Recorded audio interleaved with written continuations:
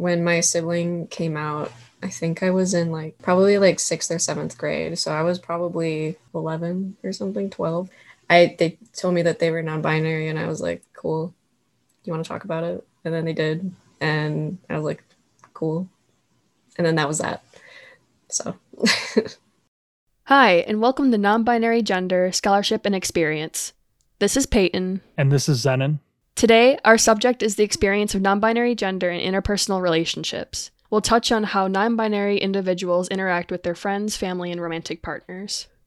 That was Julia responding to this question that we asked our panelists. How has your gender affected your interpersonal relationships? So, for example, with coworkers, friends, family, partners, etc. To answer the question, it hasn't really with my family because I'm not very out at the moment to most of them. I'm out to my older brother Zenon, and that's about it. And again, a lot of my friends are trans, and those who aren't are almost all something else, LGBTQ+, and the sparse few who aren't are all allies. My friend group's actually more like 90% trans. So like, yeah, no issues here. I also like, I look how I look. You choose how you deal with it. There's other people I can hang out with. As we just heard, Splash and Biff are both in friend groups where trans and gender nonconforming folks are the majority. Splash found this through the internet, while Biff found this through going to physical places like bars and drag shows. However, not every non-binary person has this much luck with finding their group. I'm friends with like a lot of different people of different walks of life. I go to Michigan Tech, right? A STEM school up in the Upper Peninsula. You know, there's a pretty decent gay community up there, but it's like a guy school that's predominantly white, right? And it's a very isolating space to have. And so just happens to be like a lot of my friends are, you know, cis white guys, and that's great, that's fine. But I've had to have this conversation a lot, and more than oftentimes it goes well. And if it doesn't, then they're not my friends anymore, I guess. So, you know, we have conversations about it more, I guess, if they don't understand, and that's about it. Other than that, my interpersonal relationships haven't changed much, and my family has always been supportive since, you know, my sibling came out as trans when I was really young. So it's all good on that front too. What all of these responses have in common is the desire to maintain relationships with people who share similar experiences of gender. This is often because of the unique issues that non-binary individuals run into when engaging in interpersonal relationships with people who don't understand their gender or their experience at the same level that other non-binary people or trans people might. For example, one research article that we looked at from 2017 examined microaggressions in the friendships of non-binary individuals. Although these authors primarily examined trans individuals in general, they did find some specific differences between those who identified as non-binary and those who did not. So those who identified as binary trans. So what they did was they presented these people with a survey where they asked about several different types of microaggressions and different situations in which they might arise or what those might look like. They then took those responses and conducted a qualitative research method called thematic analysis, where a bunch of different people read through all the responses and try to group them into themes, then compare the groups that they came up with each other to try and come to an objective, cohesive decision on what themes were present in these responses. They identified 3 main themes with 16 sub-themes. And the language used in this article was itself pretty interesting in that the authors presented non-binary individuals as deviations from the sort of binary trans norm. So they would first present what binary trans people thought, and then from there they would see if they could draw a comparison to see how non-binary people might be different from what's quote-unquote normal for trans people. That really is an interesting way of presenting this research. I feel like recently more people are identifying with non-binary conceptualizations of gender, even outnumbering binary trans individuals in some regions. Setting the binary trans as the baseline just seems like a contrived way to emphasize the binary again in a context where you'd expect that all experiences of trans identities would be valued. Yeah, for sure. Granted, this was published in 2017, so the manuscript was probably drafted somewhere around 2014, 2015 or so before submission. That said, it still does, at the very least, reflect how quickly these things have been changing, for sure. So on to the results of this study. Their first theme that they found was authenticity. And an example of a sub-theme here was intrinsic authenticity. Binary trans individuals may get people questioning whether they're really men or women, whereas non-binary individuals more so have to worry about the trans community itself coming at them and asking whether they're really trans, whether they're really different enough from both their gender assigned at birth or the quote-unquote opposite gender to be considered a thing of their own, or whether, as some in the trans community claim, they're really just begging for attention. Most of the other authenticity microaggression sub-themes included misperceptions about what it means to be trans. For example, a cis person might look at someone who's non-binary and assume that that says something specific about their sexuality.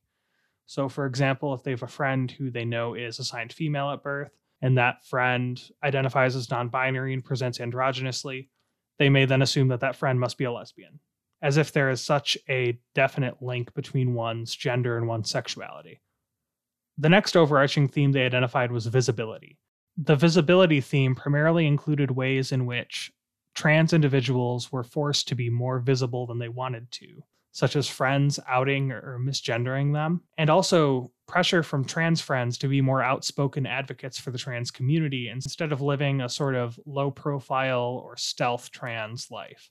The final category, which is negotiation of identity in social contexts, found microaggressions in 3 specific social contexts with sub-themes related to each one. These contexts were community contexts, public social contexts, and private social contexts. So you might wonder, hey, aren't institutions not until the next episode? If you were to wonder that, you would be entirely correct. However, we have to acknowledge, as these researchers did, that even our one-on-one interactions with each other take place in a broader social context. One interesting finding was that both feminist communities and religious communities tended to exclude all variety of trans individuals, either because they're not really a woman or committing some sin against a higher power. And that exclusion of trans people, both trans men and trans women, from feminist contexts is a nice preview to J.K. Rowling in the next episode.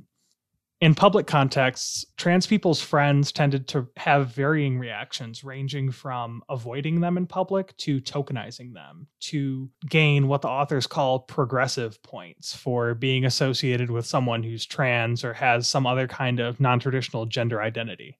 In these contexts, non-binary individuals were often flattened by their friends into a homogenous category of trans that forced them into a binary role.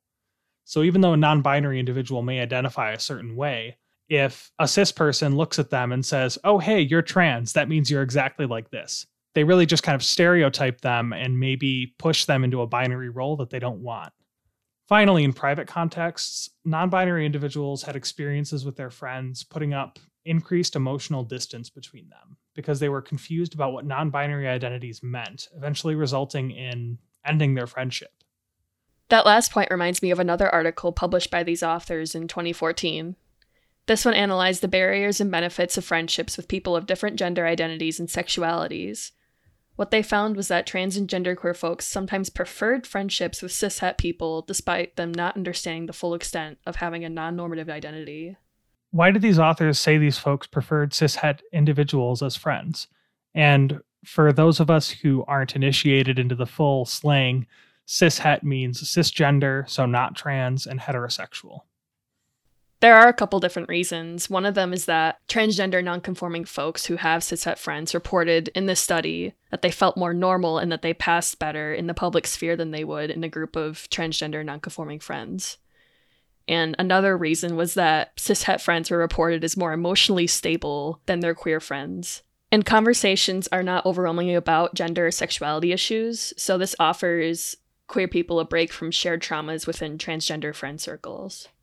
Man, that makes a lot of sense. So there's both like this set of extrinsic benefits where they benefit from being around cishet people in broader social contexts. And then also these kind of intrinsic benefits where, as friends, having conversations is less stressful, both because of really increased emotional stability, possibly because they don't have to deal with such traumas, and also just not having to deal with those traumas, right? Not having to be in a context where they're constantly reminded of the microaggressions, larger acts of hate crime and all these other things that happen, and they can just kind of enjoy their lives as happy trans people with happy friends.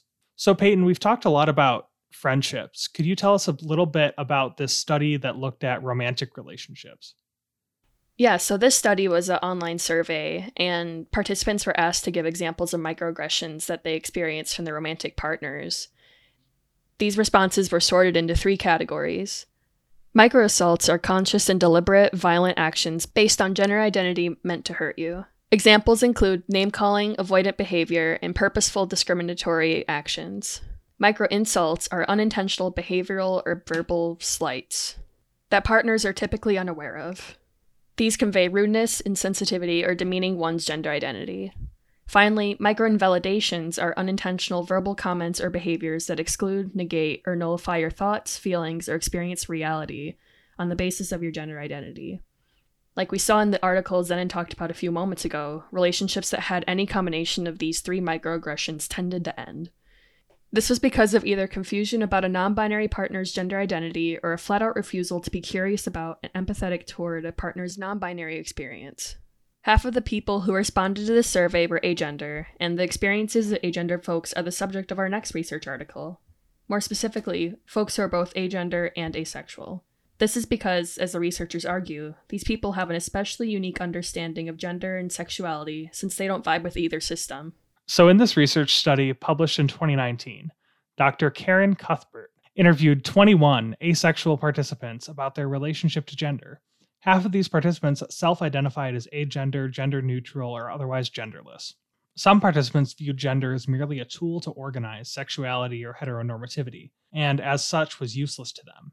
Meanwhile, 2/3 of participants described gender as being irrelevant to them due to their lack of sexuality. So kind of in both of these cases, these agender, asexual individuals identified sexuality as the primary reason for gender. So for them, separating sexuality and gender becomes really impossible because lacking one necessarily means lacking the other.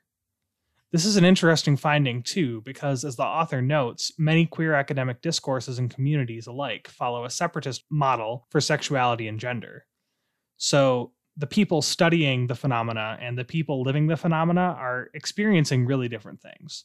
Because one would expect, like, if, as the academics are theorizing, sexuality and gender really are entirely separate, you would expect that about as many agender people would ascribe to whatever sexualities that gendered people ascribe to. So you might expect that there should be as many, heterosexual cis men as there are heterosexual agender individuals, and that's just not the case. Most agender individuals seem to be, at least anecdotally and in some limited research we've been able to observe, asexual and aromantic as well. But because academics tend to separate these two things, some participants were hesitant to even mention the link that they experienced between agender and asexuality. They didn't want to encroach on this field that they saw as having a very established view that just really didn't fit their experience. And as far as relationships go, many asexual people felt that embodying some level of gender-neutral presentation was necessary to prevent others from making sexual advances on them. This was common no matter what a person's romantic orientation was, aromantic to panromantic. So Peyton, we've heard a lot today about microaggressions, microinvalidations, larger acts of exclusion, even trying to avoid romantic relationships entirely. Is there any hope for people who identify as non-binary? Well, Zenon, there is actually light at the end of the tunnel. There isn't a lot of it, but it's there. Our last article for today looks at the ways that non-binary adults experience microaffirmations in romantic relationships. Yes, microaffirmations, not microaggressions. 4 kinds of microaffirmations were identified in participants' responses: identity validations, identity endorsements, active learning, and active defense. Could you break those down for us a little more? Of course. Identity validations are pretty straightforward, I think. They're moments where partners affirm worthiness, acknowledge their partner's identity as valid or real, avoid unwanted language around their partner's identity, and apologize or correct their own microaggressions that they've had before. Identity endorsements include using affirming language, such as titles or preferred pronouns, switching language at times of change, and making efforts to reduce their partner's dysphoria through encouragement. These encouragements might look like, "You look gorgeous today," or "Your facial hair looks great." Partners who engage in active learning take the initiative to learn more about non-binary issues and identities. This engagement reduces non-binary folks' burden of justifying or explaining their experience to their partners. Active defense manifests as partners correcting comments or assumptions from others about non-binary identities.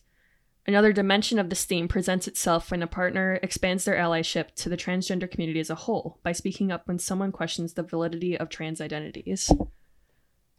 So, these self-identified affirmations range from people actively correcting others who misgender their partner to simple, sentimental statements of loving their partner as they are. For the participants, their partners expressing love and kindness was an extension of gender affirmation. These seem like a normal enough set of actions to take in a relationship with someone you really care about, right? Complimenting them, defending them, learning about them. I think it's interesting how the researchers here show the power of language and how that shifts in different contexts. Word choices that many binary couples don't even think about become manifestations of the safety and security for non-binary partners. Yeah, I think that's a fantastic note to leave off on today. Even though non-binary folks experience all sorts of awful interactions, we found out through this research that there are still ways that partners are finding to support non-binary individuals. These microaffirmations can serve as a great model to those of us who want to support the special NB in our lives. Thank you all for listening to Non-Binary Gender, Scholarship and Experience. Join us next week for an overview of the impact of institutions on folks outside the binary. And on that exciting note, we will see you next time.